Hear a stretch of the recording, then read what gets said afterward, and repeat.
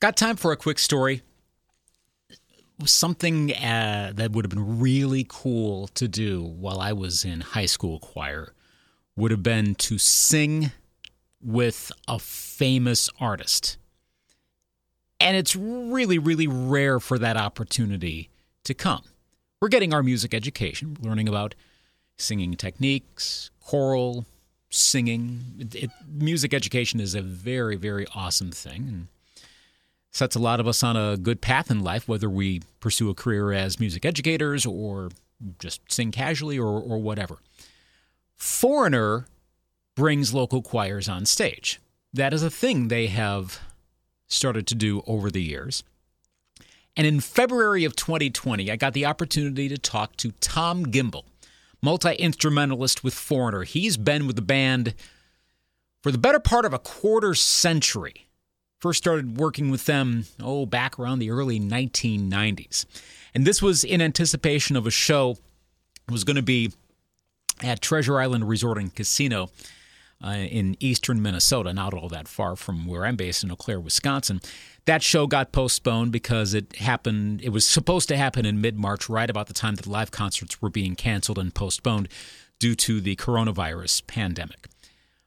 Nevertheless, the interview, of course, is something worth listening to. It was done, again, in February of 2020 before we knew all this pandemic stuff was going to happen. And it's a really fun interview with Thom Gimbel of Foreigner, part 3 of our Foreigner series on the Got Time for a Quick Story podcast.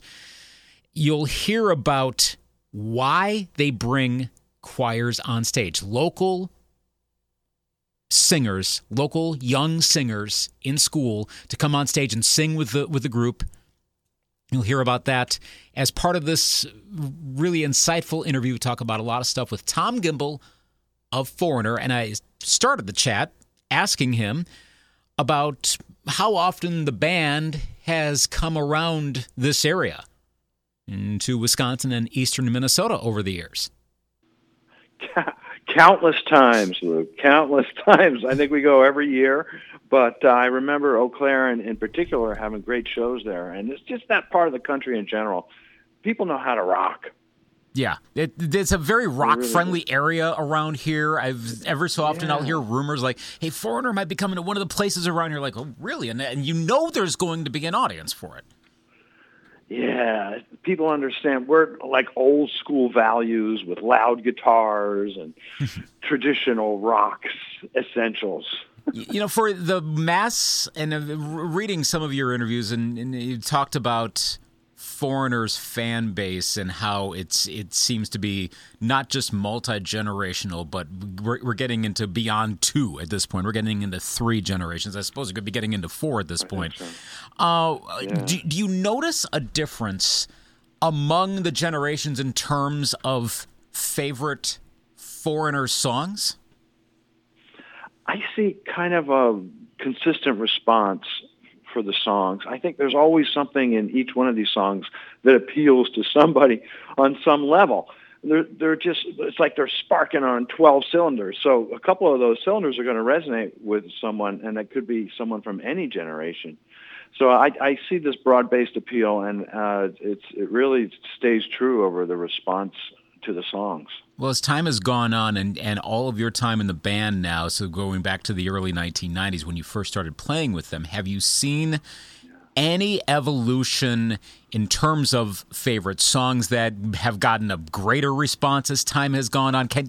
Are there any observances of songs that have gone up or down or whatever in popularity as the decades have progressed? I'm not sure I've really seen that, but if we went song by song, there are a couple of really unique songs that we will play around the world, sometimes that we might not play in the States. One of my favorites is That Was Yesterday. And people, I love talking about this stuff like in the abstract, but it's also very concrete because whatever we talk about, you can go on YouTube and see it. Right. You know, it's not just words or memories; they're right there. And we would play this song around the world in Germany or in Chile, and the people would sing along, and the volume of the vocal coming from the audience was almost as loud as the band. So there is some unusual moments that happen for each one of these songs. And it's fascinating that you mentioned that song in particular. That song has always felt a little, how do I put it? And I just for the record, I was born in '78, so I kind of grew up with the band being on the radio, and especially as I got older, I'd start to notice it. But That Was Yesterday is a little more visceral, maybe because I don't hear it as much as a lot of the other songs, so it's not. It's still kind of fresher here in the States. I mean, it was a hit single, obviously, but it's fascinating that song got bigger more overseas than even here in the United States. It is kind of interesting. There's something very romantic about it, and it's got a very emotional content. So maybe that's why certain people kind of gravitate towards it. It was always one of my favorites, and it was on the jukebox. I remember when it came out, it was on the jukebox. Mm-hmm. So maybe people hear it and they go, oh, yeah. So many times we'll play songs and people will go, oh, I didn't know that was Foreigner. Sure, I know that song. And it's great. Yeah, Mick Jones will just kind of wink and go, gotcha. Well, and to that point, on his style of writing and the band's overall style and the combination of music and lyrics and combining the two, you having been in the band now, and so you know the songs inside and out. I know you've commented on how Mick is not necessarily going to reveal how some of those tunes were initially created, but you know the songs now. So sure do. How would you describe why or what in the music? Is there a certain way the chords follow each other? Is there a certain way the songs are arranged? Is there a certain way the lyrics are written, and even into their verbiage, that there's something about that music? I mean, obviously the performance, the voice of Lou Gramm over time, and the instrumentation of everybody. But is there something about the songs themselves that you can go, okay, this is why these songs are all so successful? Like a signature trademark. Yeah. I see what you mean. I haven't noticed that because each one of them is so fresh. They don't really repeat themselves. And I think that's why some people are songwriters and some people are songwriting geniuses. It takes a ton of talent and a ton of work. I'm not sure everybody knows that Mick Jones has been writing songs since the 60s. He over in France with Johnny Hallyday. Apparently they wrote like 100 or 200 songs together. So he was flexing that muscle. By the time he got ready for Foreigner, he had this wonderful mix of R&B and the sort of romanticism from the French music, and not to mention the rock from the British invasion. So he's this kind of triple blend of probably more than that. I forgot to mention classical. He loves Stravinsky. And you can hear some of those complex chords in a song like That Was Yesterday. Mm-hmm. And when we went to do the classical album with the symphonies, as they got involved with the arrangements, they were using Mick's influences from Stravinsky and other composers. So he's got a really broad-based set of core instincts, and to do that much work and to have that much of a gift, that's why he's in the Songwriters Hall of Fame. Mm-hmm. And it's probably another reason why the songs don't repeat themselves, because it's kind of like fresh genius on each page. Right. What is a musical trait, or any trait really, about Mick Jones that the average even Foreigner fans may not know? The sort of thing that you kind of have to be working with the guy to pick up on something. What's something that's unexpected that you go, actually, here's something about Mick you wouldn't know? Oh, I'm sure there's a lot of things. He taught us how to iron. You know, that's something a lot of bands do in the dressing room. Robert Plant came in one time. He's like, oh, yeah, well, I like ironing, too. It's very relaxing. So it's not exactly a saucy story, but it's something. We can start there for your PG crowd and work our way up. I can only imagine all the possibilities out there. Hang on, because I like to talk about reality-based experience. Yes. People can go to YouTube and see Foreigner plays Nude Stock when we played it was a nudist festival, and they call it Nude Stock.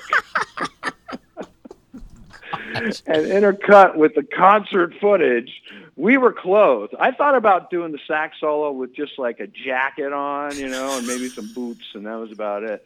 But I chickened out. The crowd was not clothed, and Foreigner played Nude Stock. So there's something most people might not know. You can see Mick in sort of in a Roman toga kind of bath, talking about colonialism. I've been doing these interviews for a while. I think that's the hardest I've laughed at any of them. That's got to be a sight. Oh my gosh! Yeah, it's true. He wasn't sober back then. Since then, he's given up drinking. Mm-hmm. So back in those days, that was not the case. That was not the case. Yeah, I remember it well. Right, and you've been to some incredible concerts, some incredible venues over time. Now, what venue or event would you most like to perform at if you were given the opportunity? Whether it's at a game or an award show or with some band on some tour or some stadium, what would you most like to if you could do anything and snap your fingers and it would happen? I'm sure anyone can guess this. It's Nude Stock 2. That's a no-brainer. Obviously.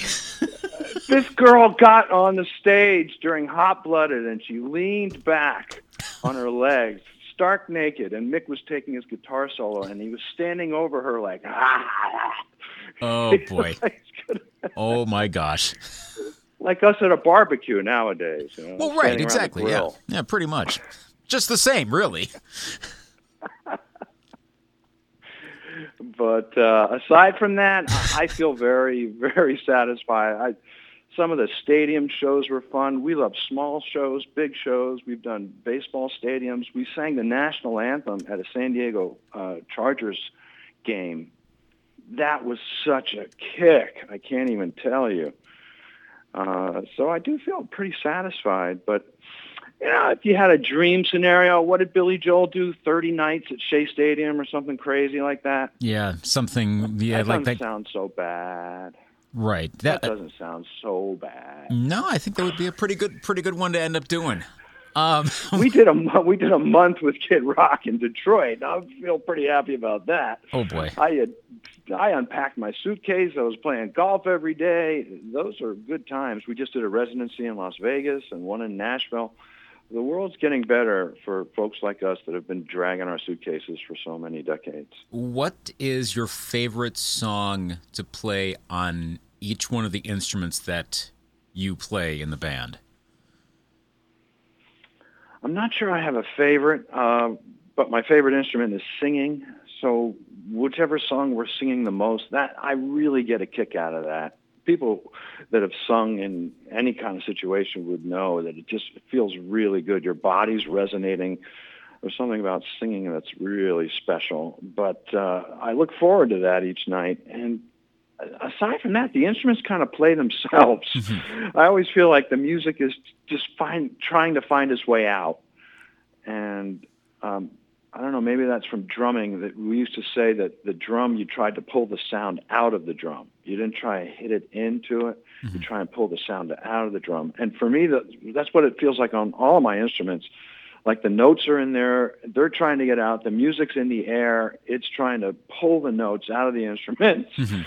And I'm just like the train conductor, just letting it happen and trying to put as much feeling into it as I can. As you get to a point where you know the material, then what we strive for is to put as much feeling and emotion into it so that you're not just a robot playing the parts. Well, and interesting that you bring that up about roboticism in playing songs that are really well known, where if a person could recreate Foreigner's biggest hits, they probably could create it almost exactly note for note, production note by production note, because they're so well known. How much then do you try to emulate the original parts that people are familiar with, at the same time avoiding sounding like, well, you're just pressing play on an MP3 player or on Spotify and just letting that play on stage? How do you get as accurate as possible while still bringing something human into that performance? we use the originals like a framework. We've got to stay within the frame. But within that guideline, you're allowed to express yourself.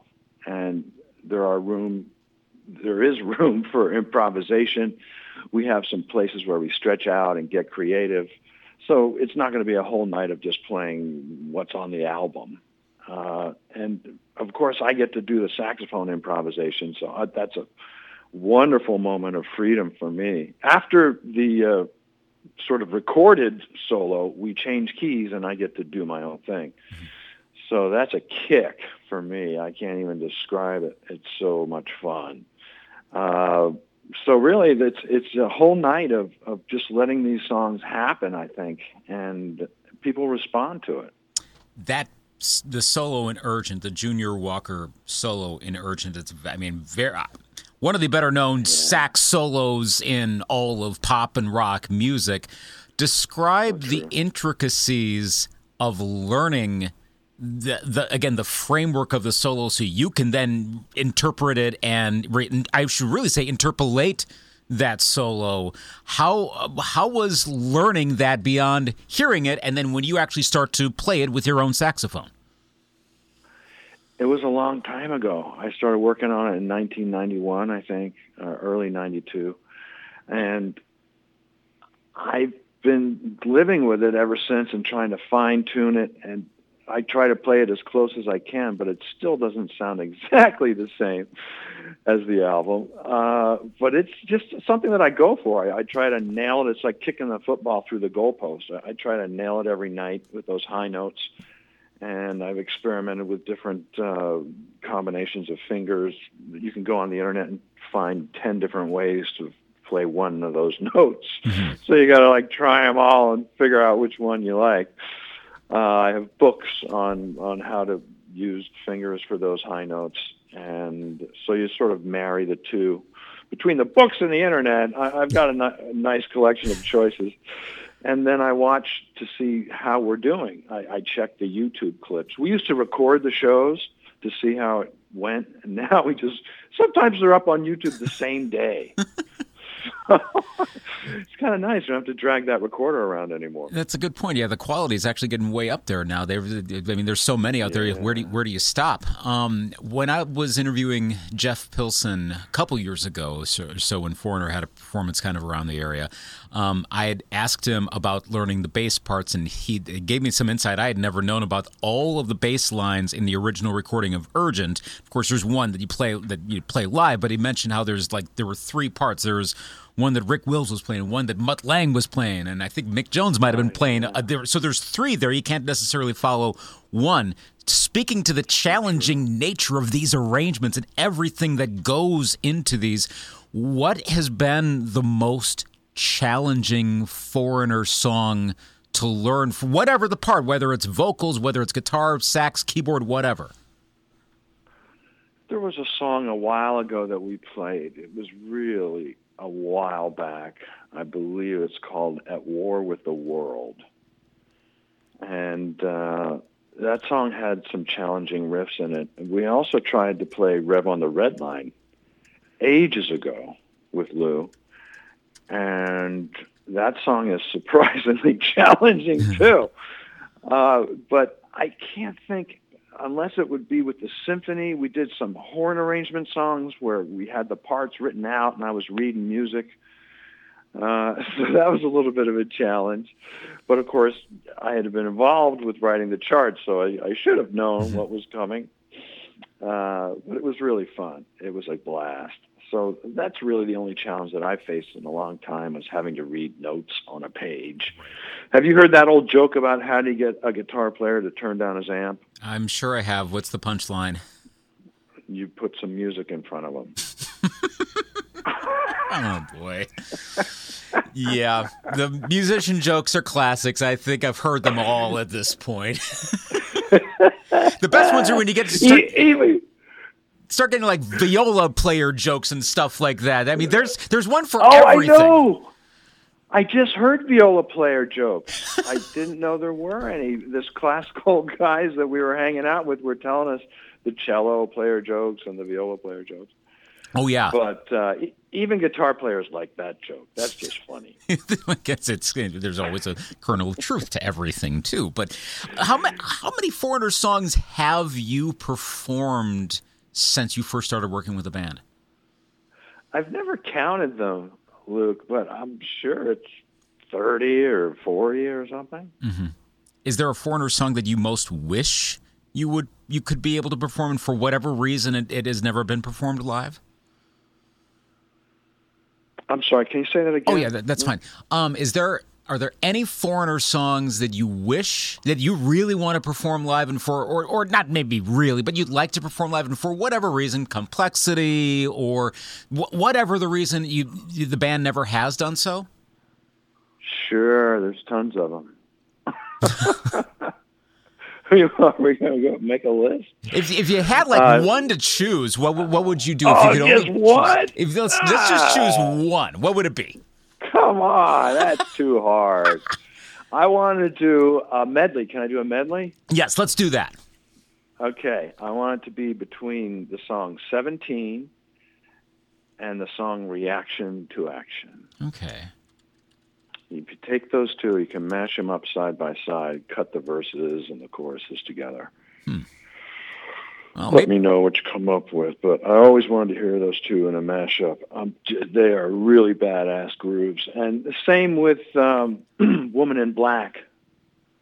The verse in the Woman in Black song is so cool.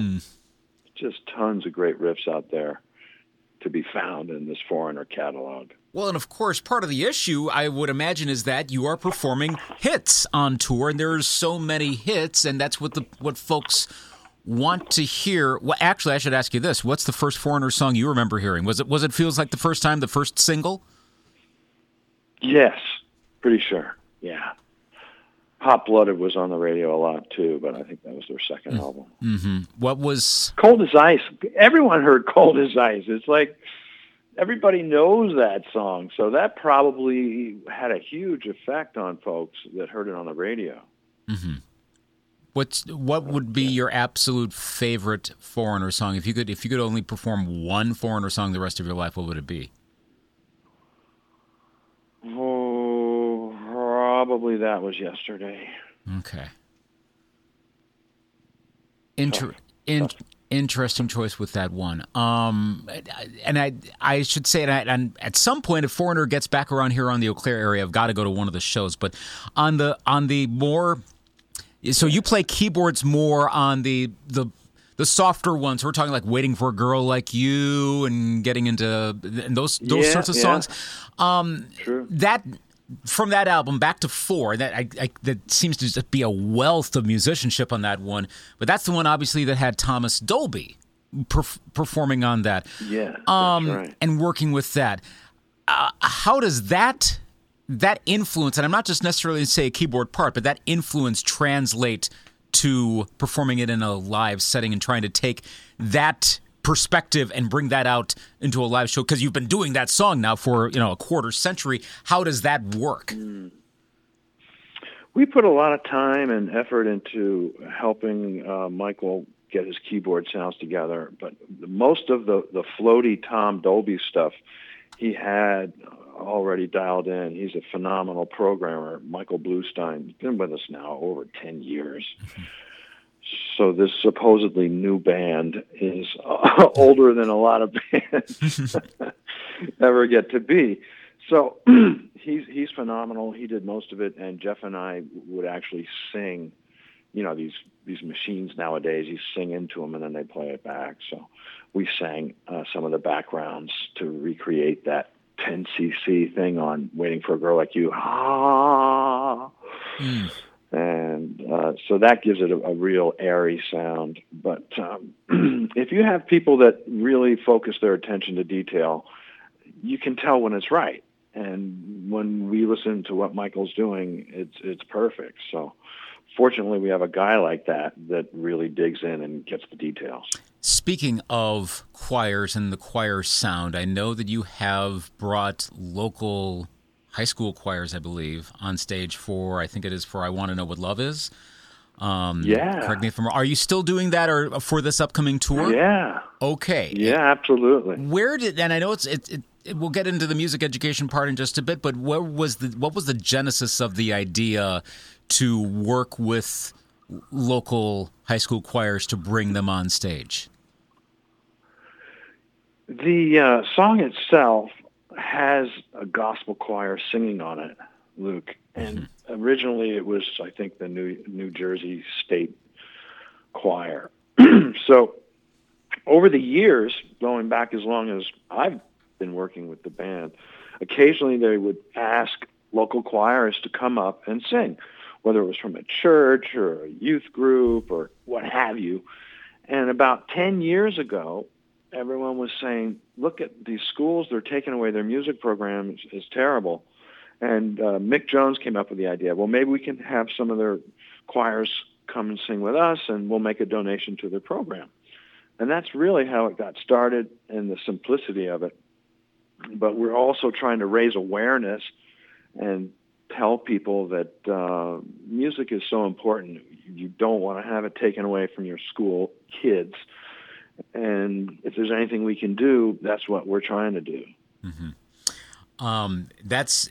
It touches me in particular because I was in my high school choir program here in Eau Claire, and I mean, choir's basically been my life.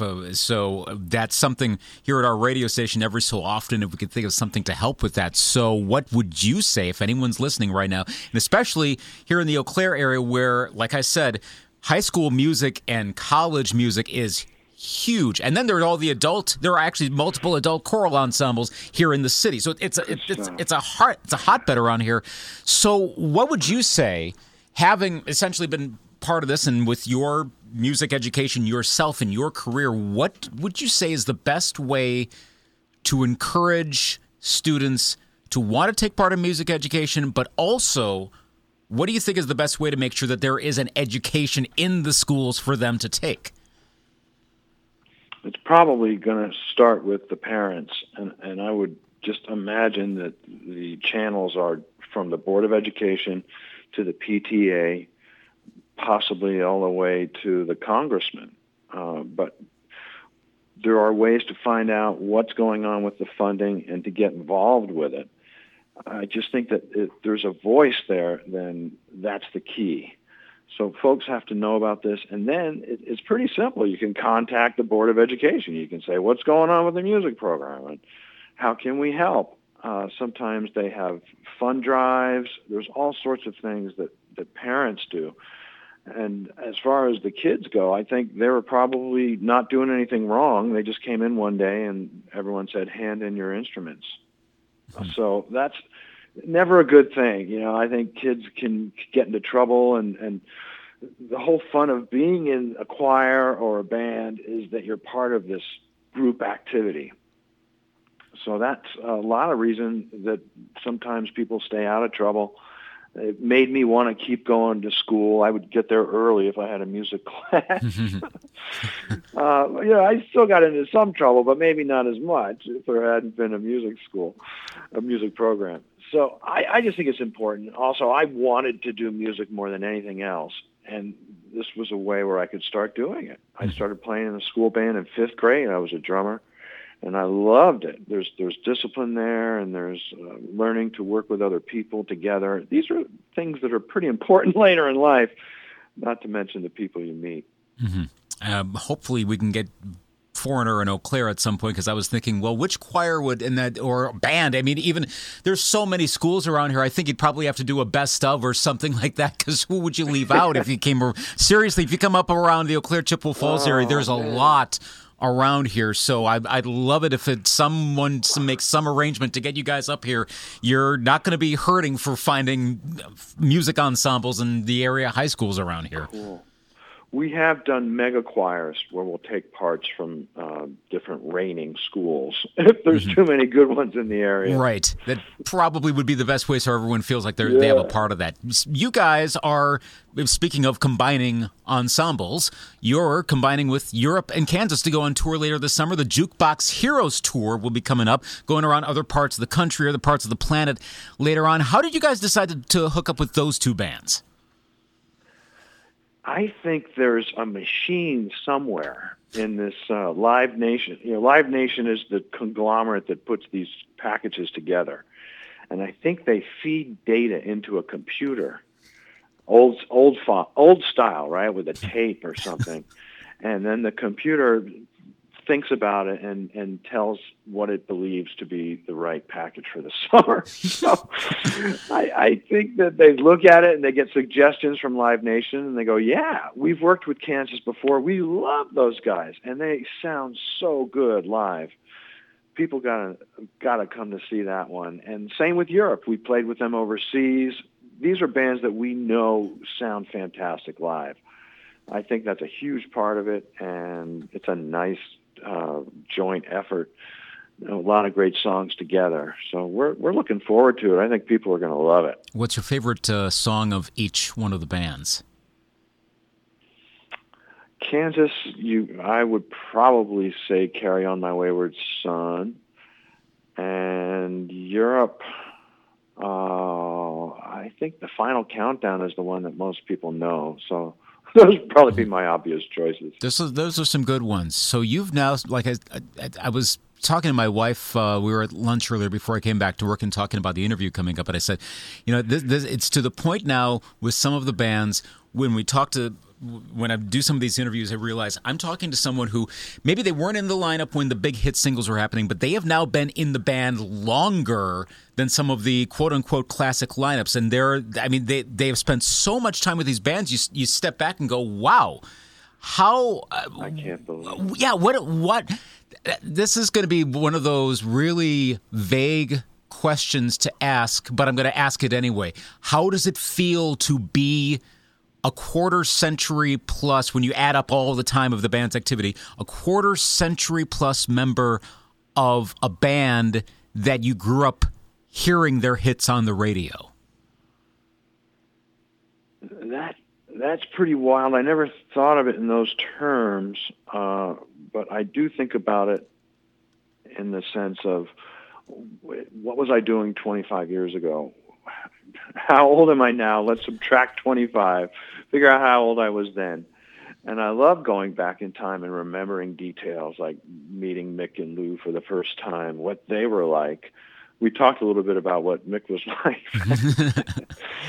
But Lou was also in his prime. He was like doing kickboxing and weight training, and he was really singing like no one had ever heard before. So that was a marvelous time. We all went to the gym a lot in those days. We played hard and we partied hard and we worked hard. So I think since my nose has kind of been to the grindstone the whole time, I haven't really looked around that much. I'm starting to now as we look back over the decades, or coming up on 30. I'm like, wait a minute, 30 years.